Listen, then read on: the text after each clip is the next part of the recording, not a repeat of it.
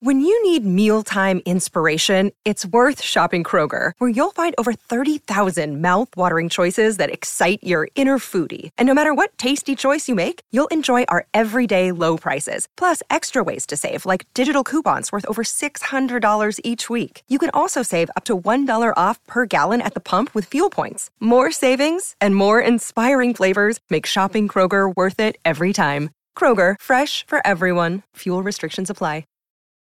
Your brain needs support, and new Ollie Brainy Chews are a delightful way to take care of your cognitive health. Made with scientifically backed ingredients like Thai ginger, L-theanine, and caffeine, Brainy Chews support healthy brain function and help you find your focus, stay chill, or get energized. Be kind to your mind and get these nootropic chews at ollie.com. That's OLLY.com. These statements have not been evaluated by the Food and Drug Administration. This product is not intended to diagnose, treat, cure, or prevent any disease.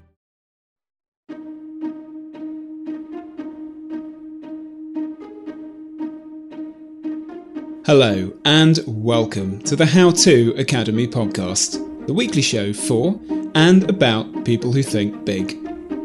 I'm Vas Christodoulou, one of the curators of the Academy's cultural programme and the producer of this series.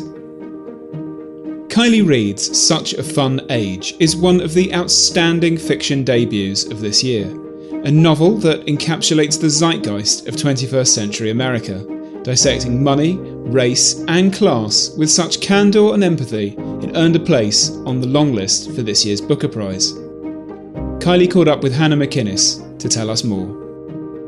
Kiley, thank you so much for joining us. And I know you've been asked to do this probably at the start of every interview, but just by way of introduction, can you tell us about that gripping opening scene and about Such a Fun Age?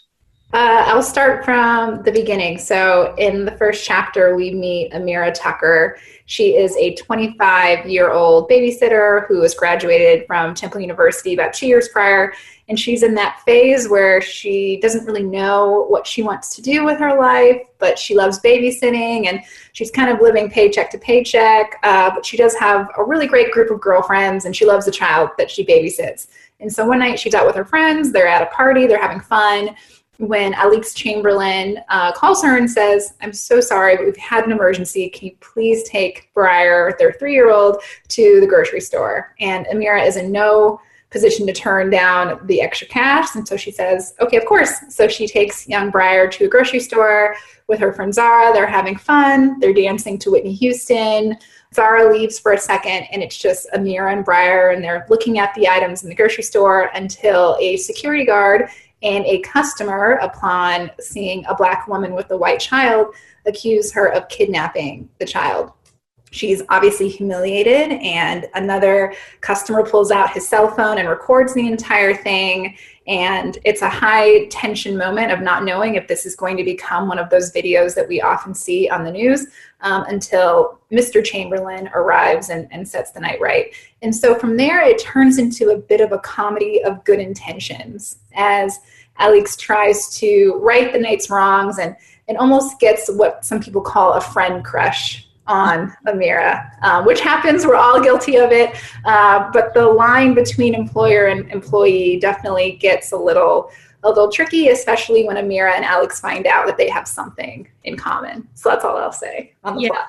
And you said it is humorous, and you have this title, Such a Fun Age. It's a kind of fun title. It's a very colourful, fun-looking book, but it's obviously pretty ironic because actually none of your characters are having much of a fun time.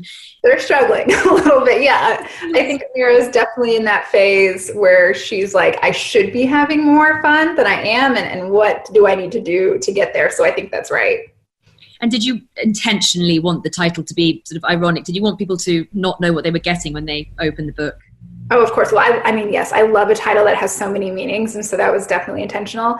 I was a nanny for 6 years. I'm definitely nothing like Amira, but I definitely know that really funny part of your 20s when you're broke and don't really know what you want to do.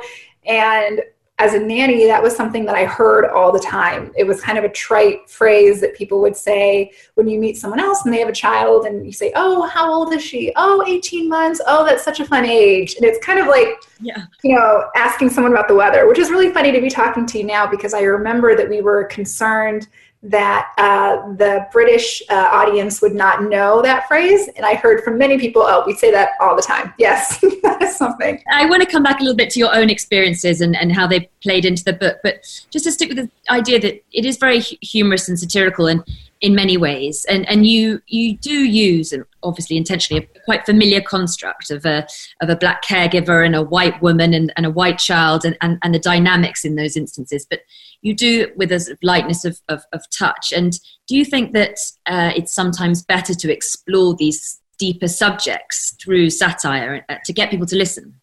That's a really good question. I have to say, and this is not a cop-out, I promise, I love, obviously there are many satirical elements in my book of poking fun at theories of feminism or being friends with someone or intentions of wokeness. There's definitely a lot of parts poking fun at those things. At the same time, my first priority is always the story. I just want a gripping story where you forget about everything else. And I think that the best satire can either be read looking for the satire or just read for the story. If the plot isn't pulling you along, I think that the satire won't work. And so in going into it, of course, I love making fun of things. It's my favorite thing to do, but the plot is always at the forefront. Yeah. And I mentioned obviously at the beginning that you had, it's an extraordinary reaction that you've had and such a buzz around it. Did you expect anything like that? No, not at all. Not at all, which actually really touched me because it's such a low to the ground domestic story. It's not the Da Vinci Code or Star Wars or anything like that. It's a very, homey story about really almost petty grievances against people. And so I was so, thrilled, like on a selfish level, that people are interested in the same petty instances that I'm interested in. But I think it also shows that racism shows up in the tiniest places. And I know, I think most Black Americans have these really big instances of racism against them, but I know from personal experience, the ones that stick with you are the teeny tiny little things of when someone says, oh, you're so articulate or something, and you're like, wait a second, why would you say that to me? Those things. And so I was really interested in how those teeny tiny instances affect people, and I'm so glad that those small instances had a big impact. Yeah, and you obviously said that Amira, who's the main character, one of the two main characters, isn't based around you, but you were alluding just a moment ago to the fact that you did gain some of the insight from your own experiences. I think you were a part-time babysitter, as you say. I mean, how much of it have you gained from your own experience? I think the feeling of working in someone else's home, I wouldn't have been able to tap into that unless I had those years of nannying. I've definitely had years without healthcare while I was nannying, and the fear that comes from that of, playing with the child and having fun, but knowing, if you break your ankle or something, it's going to change the course of your life because it's going to be hundreds, if not thousands of dollars to fix it. So I think it was easiest to tap into Amira's anxiety around paying for her life and her rent and all of those things without having health insurance, and also feeling like she was late to adulthood as her friends start to get, promotions and serious relationships. But I also think that that's kind of a universal thing. I think Alex too feels late to owning who she is in a little bit. But yeah, I definitely think that all of the children that I babysat, they were so odd and serious and curious in a very adult way. And that was something that I brought in that I definitely wanted to put into Briar. And so I think that, even though Amira and I are so different, I think that all the experiences I had really colored her experience in the novel.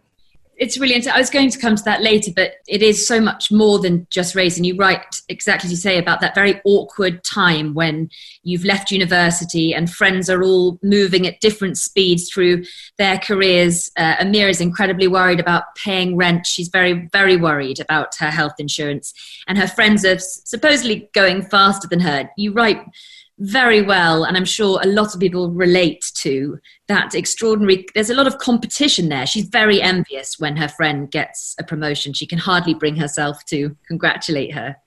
She struggles for sure. But I feel like we've all been there a little bit where we say, well, wait a second, I worked really hard too. Like, why don't I have this opportunity? And I think that that's a trick that capitalism does. It makes you think that it's your fault that you haven't put yourself in the right position, rather than reminding you, this girl's dad got her an internship, or this person's parents will help her, stay in school, or whatever it is. And that 20s period is so funny. I remember, I don't know if this is the same for you. When I was in my mid-20s, I remember your friends start getting married, which is really exciting. And then they ask you to be a bridesmaid, which is even more exciting. And then it's like, oh, we're all buying this dress and going to this place. And you're just like, wait, what? How are we paying for this? And it seems like you've done something wrong to not set yourself up for those experiences. Absolutely. I mean, so talking about those experiences and the career that has led you to where you are, before we go back to the book, this is obviously your debut novel, as I mentioned, but you're a highly experienced writer. You've got a Master of Fine Arts from Iowa Writers Workshop, and you were awarded a Truman Capote Fellowship there and taught creative writing. Initially, you had a hard time, is that right, getting in? I feel like most writers had a few years of constantly questioning, is this worth it? Is this worth it? Because so much of writing, and I think so much of the important years of writing, is working other jobs while you write when you have free time. And so I was a nanny for a long time. I wanted to take writing a little bit more seriously, and so I got a job as a receptionist, and the biggest pull for that was knowing that I would be at work from 8:30 to 5:30, but those were the hours and that was it. I didn't want to be someone like a bartender who doesn't know when their shift is going to end. I wanted to know exactly when I was working, and so I would write every Friday night after work for about 6 hours. And it comes with a lot of saying no to people and people not understanding and saying, why can't you hang out? It's not like you have a due date or anything. And there are many nights where it's just like, if you have a bad night of writing, it's like, well, why am I doing this? And I applied to grad school for 1 year. I got rejected from 9 schools. There were tons of other rejections from literary journals. But the way I look at it now is that all of that writing is informing your writing in the future. You start getting used to your bad habits, your tendencies, and what you are good at. And so, of course, now I'm glad for those years, but in the time that it's happening, it's very difficult. And it just feels like, maybe I should just do what my friends are doing and get another job that wouldn't make me as happy. And so I do, I have a respect for Amira for not selling out in that way and just saying, well, this kid makes me happy, so let me try and do this as long as I can. There's certainly empathy for Amira, but I've heard you say in other interviews, and I feel this strongly in the book, that Alix is not a character that you are lacking entirely with empathy for. And she's a really complex, fascinating character. I know that you wrote diaries, didn't you, for your characters in order to prepare yourself. So looking at Alix, I mean, there's a lot going on. And there's a lot. She's a character that makes you wince and cringe, and she just tries, as you've said, so hard. But would you say that it's well-intentioned? You wouldn't describe her as a bad person? I wouldn't really describe most people as bad people, but I think it's really important to understand that good intentions can cause terrible, harmful ramifications. And so I understand the question that gets asked is she a bad person or does she have good intentions? But I think the focus has to be on impact versus intent. And if those good intentions are hurting someone, then they're ultimately bad actions. At the same time, the more energy that I put towards saying Alix is bad takes energy away from the systems that allow her to be this way. And, Alix has this job that focuses on letter writing, and some people would say that's not a real job. But in my opinion, it's not that she has this kind of silly job. The bigger problem is that Amira couldn't have a job like that. If Amira was sending people letters saying, you should do this with your company, they might look at her photo and say, who are you to tell me this? And I think that's the real problem here. And so, everything that I want for Amira in this novel are things that I want for Alix, which is a job that makes her feel like she's a part of a community, healthcare, a house that's not, covered in mold, and friends and family to support her. I think they both deserve those things. But Alix has free will just like everyone else. And I think those good intentions lead her down a bad road a lot. So I'm going to carry on with her because she is just fascinating. And you write so well what's going on in her mind. There's one bit, I just quote it back to you. Alix fantasized about Amira discovering things about her that shaped what Alix saw as the truest version of herself. Like the fact that one of her closest friends was also black, that her new and favorite shoes were from Payless and only cost $18, that she had read everything that Toni Morrison had ever written, and that out of her group of friends, her and her husband actually had the smallest salaries. And Amira talks of how she knows a lot of Mrs. Chamberlains, and you know a lot of women like this. You must do to write so well, this mentality. Explain a little bit about this virtue signaling that you see and this sort of well-intentioned, you call it overly accommodating women. Yes, I think the virtual signaling is exactly it. I definitely, from school to being raised in Arizona, which is a predominantly white state, I definitely met a lot of people who use the items around themselves to normalize their lives. And I think a lot of people do this when it comes to money and lifestyle, where they think as long as I can be really kind and sweet to the people serving me, then I will be more deserving of exploiting their labor. I think that happens often. And, Alix doesn't have a problem, I don't think, communicating with Black people. One of her friends is Black, and I think that she has a really easy time, connecting with people in the same class circle that she's in.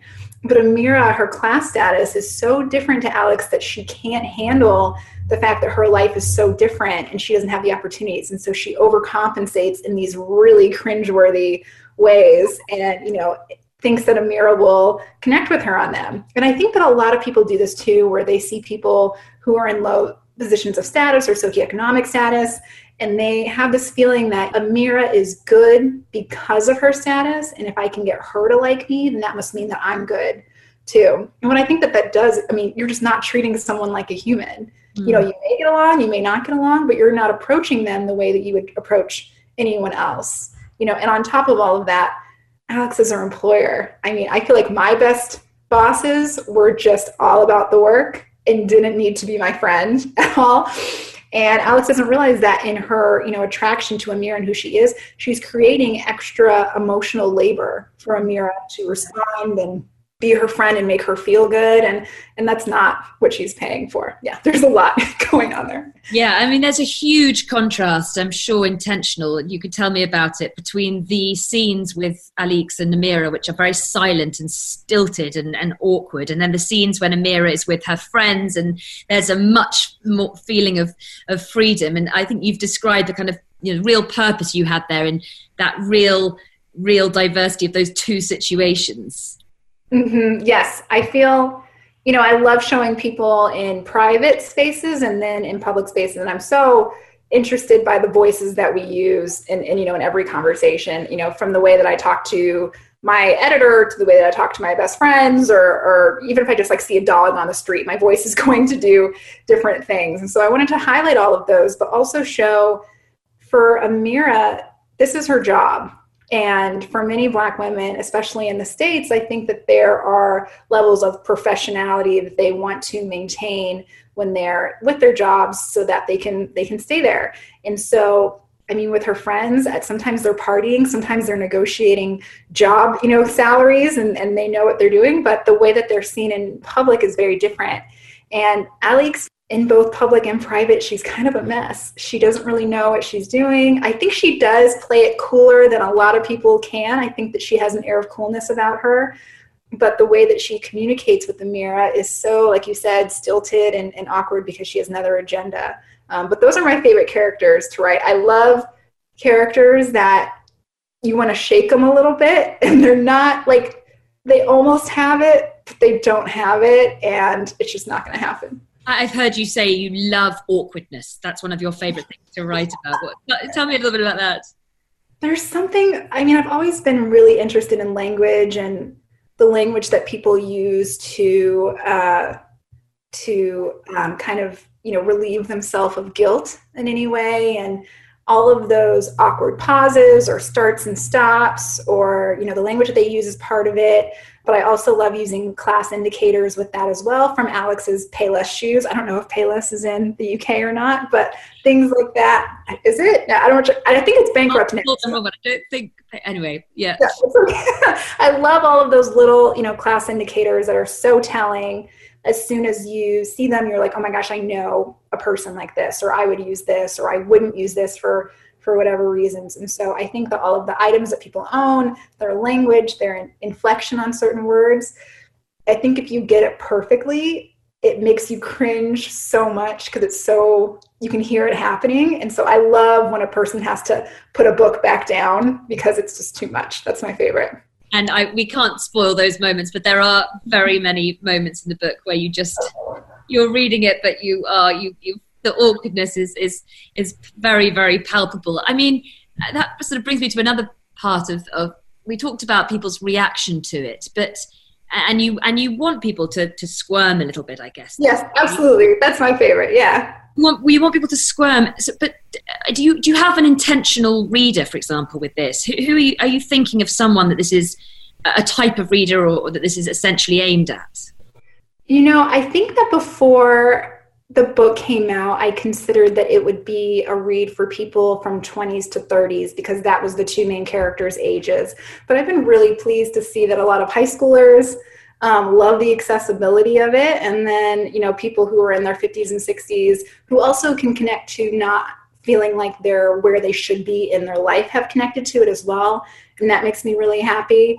I think that there's an accessibility with Briar as well. Everyone loves a 3-year-old. I think that for those who don't know, I mean, the toddler, you write about very, very brilliantly about her. I think you can't not. There's a lot of warmth and character in Briar, but yeah, so people have praised that characterization.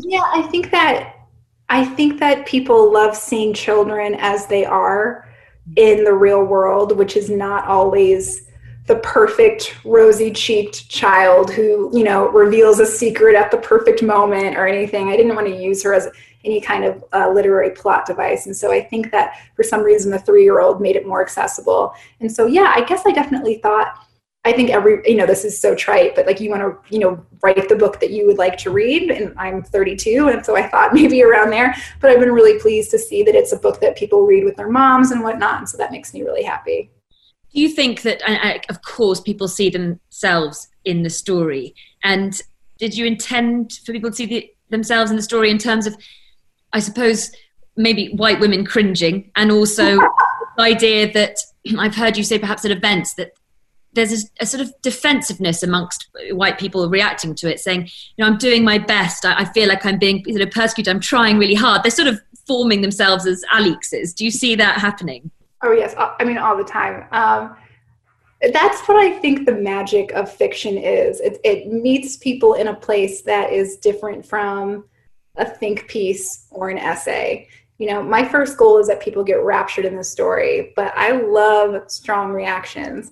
And if someone comes back at me, like which has happened at reading, saying, just so you know, we're really close to our nanny, or our nanny really is like family, or, when I was little, I babysat for a Black family, and I'm just like, okay, that's fine. I think that those reactions are strange, but they mean that something got stirred up in that person, and that person's working at something within themselves. And that's wonderful. I think that as soon as my writing gets in any bit polemic at all, that it loses the magic. I just need to go in trying to tell a right story. I don't know who I stole this from, but I teach it when I teach workshops. If you treat a story like a triangle, you want to have the bottom layer be characters. You always start with people, because if it's not about people, no one will care. And then the middle layer in the middle of the triangle is given circumstance. And the top little triangle is symbolism. And if you turn it over and start with symbolism, it'll fall over. And I believe that's true. Yeah. I believe if you go into a novel saying, I'm going to write a book that, makes rich white women feel bad, you're not going to do that. And it's not going to be a good story. And so, even if they're mad, but they like the story, that's wonderful. I love any dramatic reaction. And that's kind of my favorite thing in a book too. When I read a book and I say, oh man, this kind of reminds me of myself. Like, how do I contribute to this? So I'm happy when that reaction happens anytime. It's really interesting. So that the characterization and the story and the plot is obviously first and foremost to you, but it's the way of getting the message across, because it's the way of drawing people in without kind of making them feel wary of it. Yeah, absolutely. I mean, there's so many books that I can point to that I just got lost in it. And then months later, I thought about it differently and thought about my own role in those issues. And so it's a strange place, as a writer, the story is always the thing, but if you don't have something to say as a writer, if you're a little bit shy about your own morals, I don't think it's going to work. And so it's this really tough balance between keeping the story first and also writing the world as you see it. And, I think a lot of people, I'm not going to give anything away as far as the ending is concerned. I've had, some people will say, oh, I wanted a happier ending. And my biggest concern was being really true to the Black woman's experience at the end. And I think anyone who hasn't read it knows by now, Amira doesn't win the lottery at the end of this book. She doesn't, move into a mansion. She doesn't have any of those things. And so that was the first priority. And that's where I tried to keep it. It's interesting. You say you want it to be, of course, true to the Black experience. There's been, talk over the past year. I mean, there's always been talk about whether you can write about that experience if you're a white author. Do you think that white authors can do that, or do you what do you think about that controversy around? I think that they can and do. I think that Donna Tartt, my favorite nanny character in a novel, is from The Little Friend by Donna Tartt, which is wonderful. And that character sticks with me so much. I think Curtis Sittenfeld has written some Black characters that really stuck with me as well. I think as a writer, you can write from any perspective that you want.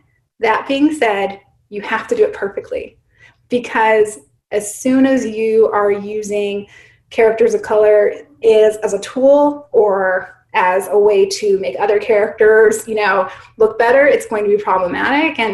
And people will come for you, and you'll have to deal with those situations. I think the hard thing is, the writing that I love, like I said before, it shows the world through the author's eyes, not the way that the author thinks that Black people want to be seen.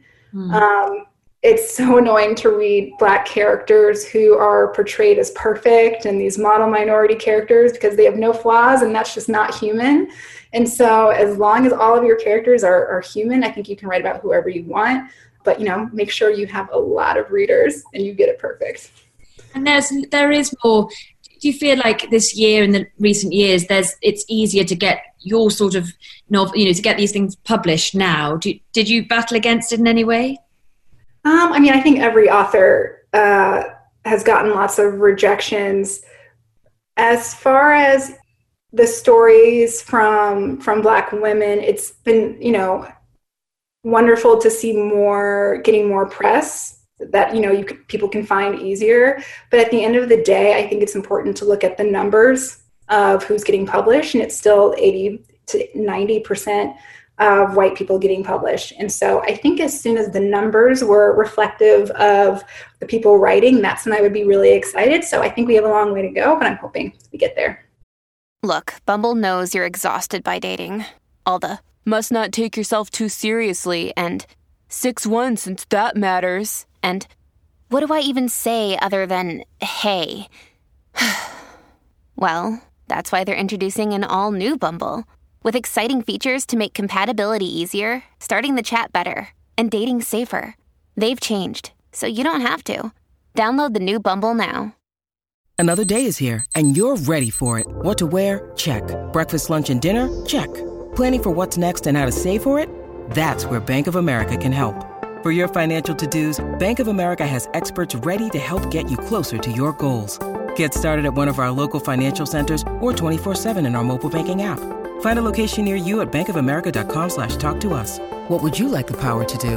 Mobile banking requires downloading the app and is only available for select devices. Message and data rates may apply. Bank of America N.A., member FDIC. One of the themes we haven't explored that you touched on is this idea that is obviously caregiving, and the idea of how important that is, and yet how little importance people seem to give it. In your book, and actually, funnily enough, in this time of crisis, it's a really important theme. I'm sure the same in the States. Social care, very, very poorly paid jobs are the ones that turn out to be really some of the most important and most needed people in society. And people are always judging Amira, it feels like in the book. Her closest friends, her boyfriend, they're always encouraging her to take up a new job. And it feels very relatable. She takes that on and she's signing up for all these new jobs with her heart not in it because she just wants to care for Briar. Why do you think, and I'm sure it's the same in the States, you think childcare doesn't have enough value placed on it? Oh my gosh, not at all. I mean, childcare is so difficult. It takes such a strong and patient personality to be on at the level that's needed to really show a child care and discipline and love and all of those things. I think, at least in the States, I know it goes back to days of slavery where Black women took care of white children because that was their only way of living. And so I think that the effects from that, keeping it a low status position, is reflected in the fact that, domestic caregivers don't have health care half the time, that they don't get paid half as much. And I think we're seeing now is it's an essential job, and people will complain so much about taking care of their children. And it's like, well, then why aren't caregivers being treated in the way that they should, which is essential? I think it's a really heartbreaking thing because, you can shape a child's life. You're partially raising them and they should be treated that way. And so Amira loves it and she's good at it. And I think that her, satisfaction with that is a threat to her friends and Kelly, and especially Tamara, who's another Black woman who is a principal. And I think that she subconsciously thinks, not only are you holding yourself back, but you're holding all of us Black people back from wanting more. When really, Amira's not doing anything wrong. She's a nanny. And I think that if domestic care positions like hers were treated like the important jobs that they are, there would be more steps to promotions and, getting classes to be a better child giver and making sure they're placed with the correct families. I absolutely think that more attention and funds should be put towards childcare. Do you, in a way that unifies Amira and Alix because they both are left in this house on their own? There's very little presence from her husband. Oh yeah, where is he? Where's Peter? He's nowhere to be found. And I think that happens in a number of different families where the responsibility of the child care is just put on the mother, and it's, my friend recommended this babysitter, here you go. And that's it. And they're just as much his children as they are Alix's. And I think that in the same way that Amira blames herself for not having a better job, Alix blames herself for not being a better employer when the whole responsibility has been left to her, and it shouldn't be. And so I think that they're both really suffering from, these patriarchal capitalism-like systems that leaves them in charge of the children. The time that Peter has his moment is really at the beginning. You've described that scene. He comes to try and sort of save the day. But importantly, and I think we can say this without giving too much away, one of the kind of most important thing in the book is this video that they have of the moment. And we're very, very used to that. We see these videos on social media all the time, on Twitter and in our timelines on the news. And there's the general feeling that them going viral is a good thing. It's bringing attention to the issues. But the book feels like it really questions that. Amira is really protective about it. She doesn't want this video to be seen. It's very private, the issues of kind of privacy and I suppose shame. I wonder whether you're saying that you empathize with that actually these things shouldn't always be going public and being viewed by millions and millions of people all over the world. I think that for the people around Amira, their thought process is showing this video will be good for Black people. And that in that thought process, they're not considering what would this one Black person appreciate. Everyone has their different, demons and issues and goals and everything. And in that moment, Amira is thinking, I am looking for a new job right now. I do not want this to be the video that comes up when people Google my name as I'm looking for a new job. And I think that I just wanted to give her the space to be someone who doesn't want that shown. She doesn't have the support system she wants. She's embarrassed about it. I know for me personally, the idea of being all over Twitter in a really vulnerable state where I'm yelling, no, thank you. I would not want it either. Just because, when you're the most embarrassed and infuriated part, I just don't know if I would trust the internet with that. But maybe I would feel that way. Maybe I would feel, I want justice served and this isn't okay. I think it was more of an emphasis on the fact that it is an individual choice. and that person needs to be in charge of how they get their, videos of themselves out or not. And unfortunately, the people around her kind of don't include her feelings as much as they should. I can't believe how quickly this time is going, and I know that there are questions piling up, but let me just ask you a bit about this very exciting screenplay. Did you write it with any thoughts in your mind? I mean, it's very cinematic. Did you have that in your mind when you were writing it? Is that the way, all writers write, with something in the back of their mind thinking this might hit the big screen? Oh, that's so funny. Okay, so, I love film, and so I'm sure that my love of film went into this book, but I never in a million years could I have ever dreamed that it would be adapted. But when I was at the Iowa Writers Workshop and I came in for my workshop where they were workshopping, I think 200 pages of this novel, my friend Frankie said, okay, I've cast your entire book so I can tell you who should play who immediately. And so I thought maybe it had a cinematic bend to it, which was really encouraging, but I never could have imagined this, but I'm really, really pleased. And you're working yourself now on the screenplay, is that right? I'm working executive producing with 2 really great teams. And of course, production is shut down right now, but we're still working and I'm excited to see what we can do. And what else is next for you? Are you working on any more novels or? I am working on novel number 2, which at this stage means reading a lot of nonfiction and sending myself very strange and messy, cryptic emails of things that I might want to write. And I'm really excited to dive in more to class issues and relationships between women and all of those awkward moments. I'm sure they will make an appearance. I'm sure they will. And this is a book club, essentially. This is the How To Academy book club, a little different from perhaps sometimes what we otherwise do. So I wonder if you could tell us, for some people this time at the moment, this lockdown is a time when they've never had less time to read and they're absolutely off their feet with, childcare or whatever it might be. And other people are lucky enough to find it at a time where they're able to read more, and especially to sort of escape into books. I know that you've been doing a lot of book club online recommendations. What are your top sort of picks for the moment that you would recommend people read? Ooh, okay. Well, for a time like this where time itself almost seems like it's going on forever, but moving slowly and quickly. I personally really love a little bit of absurdist short stories, and especially it's kind of less of a commitment than a novel, so that might help as well.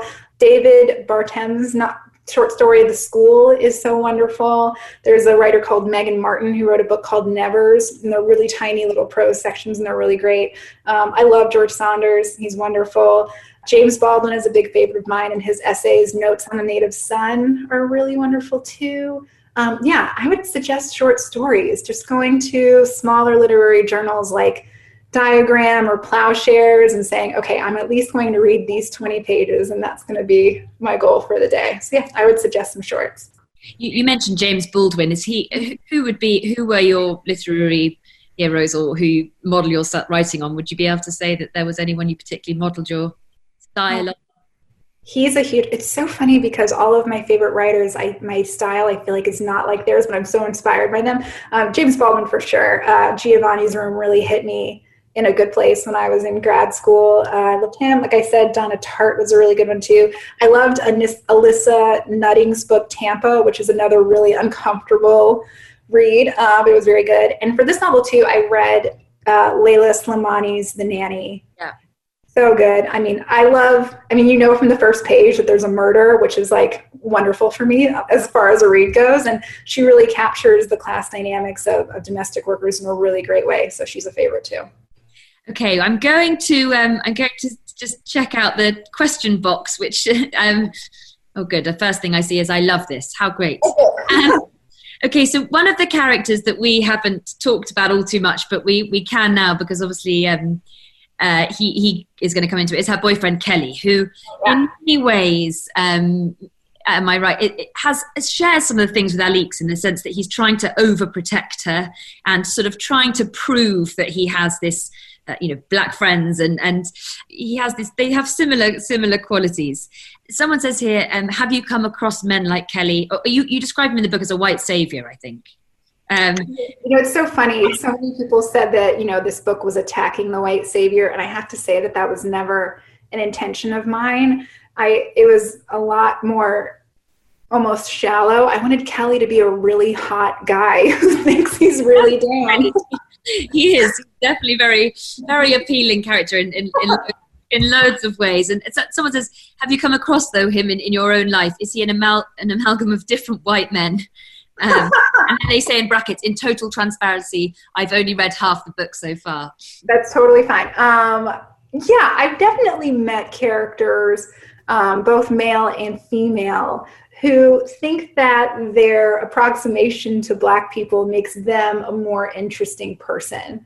And I think that something else that happens with Kelly and Amira's relationship is the fact that he's 7 years older and makes a lot more money than her. And so he can get a little bit condescending and too comfortable with her to this point where she has to say, wait a second. And it's hard because, she's 25, she's not trying to get married. And she's like, this will be fun. This guy's hot. Let me see how this goes. And it gets a little bit more serious. But I think most Black people in the States have come across white people such as Kelly who get too comfortable to a point where they want to meet you on a Black level, wherever that is. And I have to say that the reaction I think a lot of Black people have is to do what Amira does, which is say, you know what, I'm going to ignore that for now because I don't want to make this even more awkward. We'll see if that comes back again. And so that's definitely something that Amira has to deal with. So I would say yes. I haven't met Kelly per se, but I've met Kellys in my life. I'm glad that the prompting to bring him up, and I mean more people are saying, what helped you, I suppose, develop his character? Did anything specifically help you with develop his? I think Alex kind of helped as well. Thinking of someone who Alex who really would have stuck in Alex's mind and not let her go in this way. I remember my teacher, when I workshopped this novel, said that Kelly was so tall and he had these huge hands that they kind of become stuck in your brain a little bit. And so I think that his large physicality was a huge part of how he tries to meet people on their level. I don't know if you know, when you meet someone taller and they kind of try and seem smaller a little bit. I think that he does that with his whiteness too and tries to meet people where he thinks that they are. And so I'm not sure if there was a person that made me think of Kelly that way. But I will say, a lot of Black weddings or groups that I've ever been in, there's always that one white guy who thinks they're very down and they will let you know. Someone says, and you've spoken a little bit about your writing career in early days, and what advice, they say, would you give to someone writing their first book, especially with regards to fear of failure and also paying for writing classes and workshops, whether you think they should do that? Oh my gosh, I have so much to say. I'm going to try and do it so quickly too. I think fail early and often. You will go back and delete and change so many things, but there were so many chapters in this book that the way that I learned what it needed was by writing what it wasn't. So there were many chapters that I wrote from Amira's perspective, and I was done, and it was 20, 30 pages, and reading them over, I thought, nope, this needs to be from Alex's perspective. And it seems in those moments like a failure because you have to scrap so much work, but that's all a part of the process of learning what your story really, really needs. As far as paying for writing classes, which are so expensive, I started asking for them for birthday presents. And so that really helped. I think 2 summers ago, my husband got me a writing class for my birthday, and it's just one less thing that you have to worry about in that way. And so that's always a good one. But I was working in coffee shops trying to pay for, applications and things when I was doing this. It just depends on that person's, position. I in so many ways, I don't have children or, a mental illness or anything like that like holding me back. But there's so many people who have all of these very real things. And so it just has to meet you where you're at and you can comfortably write. I would also say read all the time. Just keep reading, never stop reading. Whenever you get stuck with your own writing, go back to some of your favorites and see how they did it. And one thing that really helped me too, I swear this is my last one, whenever I'm writing and I'm not sure what word I should use or sentence I should use, I don't get stuck anymore. I just put a little dot of fix it later, and I keep on going. Just keeping yourself moving is, I think, really, really helpful for your writing. I'm so glad people are bringing up different characters, because there is another intriguing character. I mean, as I said at the beginning, the characterization is so wonderful, and there are so many fantastic characters. And Tamra, Alix's friend, people are saying, is she meant asking you to be a likable character? Someone says, I'm a Black woman and wanted so much to like her, but I couldn't stand her by the end. a really conflicting feeling. And someone else says, can we please have a spin-off where we get Tamara's story? So I think she is quite an intriguing character because, she marches Alix around, doesn't she? And her ideas for improving Amira's life are quite hard to sort of empathize with. I mean, yes. I mean, one, I love when anyone feels so strongly towards a character. So be it love or hate. So that's wonderful. Tamara, she is a very interesting person who has, I think, really high respectability politics. And she really thinks that there's a certain way to be. And so, like a lot of the other characters, her intention is to help someone, but she doesn't realize her intention to help someone is more make someone else like her and have her values, even though there's a lot more ways to live than to be, a wealthy principal in New York City. Tamara was really fun to write because I loved watching her try to meet Amira on her level and try and, like this young person with her. And I think that a lot of white people have another Black person in their class circle encouraging that behavior. And for Alix, Tamara is the one that pushes her to help this person even more and kind of makes it even worse. But Tamara, yes, I've met a lot of Tamaras in my lifetime. They're very difficult to be around, which Amira finds too, but more than anything, they make me squirm a little bit. So that's probably why I put her in there. And we can't give away too much. Someone has a very interesting question about their personal experience. So there's a lot of references in the book to sort of fetishism. I mean, when you talk about this idea of kind of Kelly, whether he's doing that or not, and whether Alix is doing that or not. But this person says it's so obvious in the book, but not always obvious in real life. And a very kind of personal question about your advice to them about, I suppose they say dating, but I suppose it works with friendship in social circles when people cross the line and associate you with your culture. That's so hard. That's a really important question. I think that's the thing about fetishization and racism when they combine is that someone who can really love and care about you can also be getting things that are inappropriate out of your relationship with them. And I think that's almost scarier than overt racism. Like for Amira, she really has to decide, because I think Kelly, really, really likes her. And I think Amira has to decide, does your, attraction to me exceed what you might be getting from this on a personal level?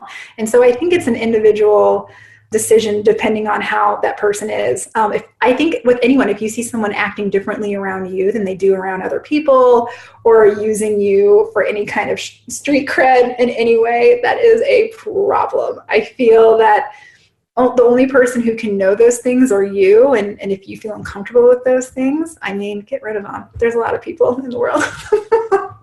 And another character that people are bringing up in the questions is Briar, who we've spoken about a little bit.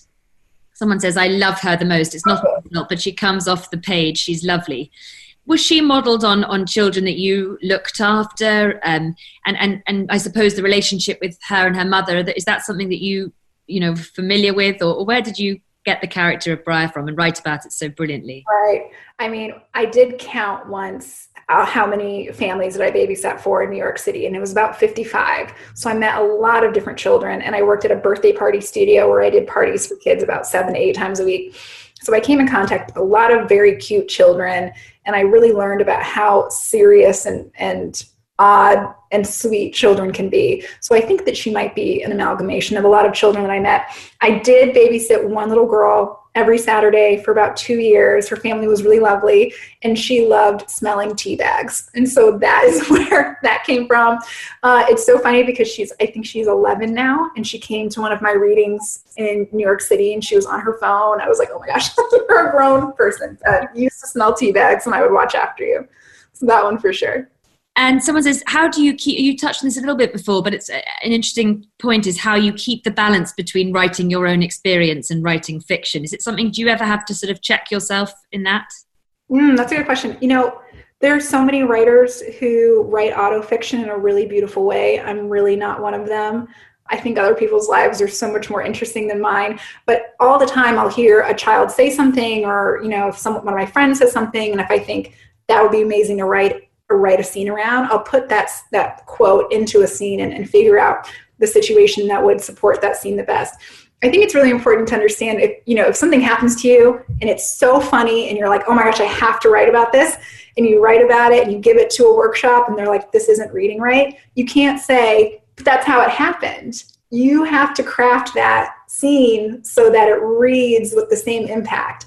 And that means changing things around a little bit. So I think the answer there is focusing on what works in the story the best, which isn't always what happened in real life. And another person says, again, we touched on a little bit about the digital, the video and the kind of issues about whether it's a good thing or not, that these things, go viral in the digital age. But social media is an important theme. And Amira is she's not on Instagram. No one can understand that. Alix spends her whole time trying to find out about her life by going through her social media. And someone says, they would expect her to have been.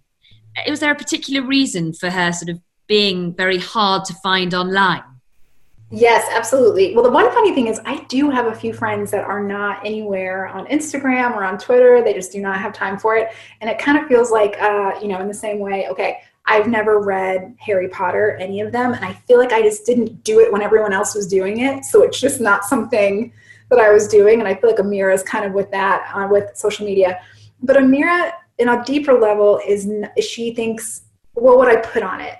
I can't put someone else's child on my Instagram. I don't have money to do any fun things, and I'm not super secure with where I am in life right now. And so I feel like Amira kind of sees herself as a before photo, and she thinks, when I get my life right, then I'll get Instagram and I'll have things to show like my friends do. So I think it's just another part of her insecurity about where she is at life. Yeah. Somebody wonders whether you model, you say you weren't Amira, have you modeled any of her friends on particular friends, or do you try and keep it all very much fictional? Yeah, none of her friends were modeled after my friends. But I will say, it's so funny because people love to ask, are you any of these characters? I think if I shared personality traits, it would be Briar. I need to know what's coming next, what's going on immediately. So Briar and I definitely have that nervous energy of wanting to know what's coming next. But Amira's friends, I have a group text of women that I'm always communicating with as well. And my best friend, Christina, definitely, when jobs became available, she jumped up and down with me. And so I've been really, really lucky to have wonderful girl friendships. So I would say that I'm definitely inspired by that. Certainly a book about powerful friendships, and they are also incredibly important to Alix as much as they are to Amira. Someone says one of the reasons they love the book is because, as we mentioned, it's funny and witty and a real lightness of touch in dealing with very serious issues. But it's so hard at the moment, they say, to find great comic fiction, and wondered which other authors inspire you specifically in writing comedy. Comedy, that's such a good question. There's a book called Special Topics in Calamity Physics by Marissa Pessel, which I think is so funny. Kind of a wild card one. I love it when authors can admit what a mess they are. Kat Marnell's book, How to Murder Your Life, really cracked me up.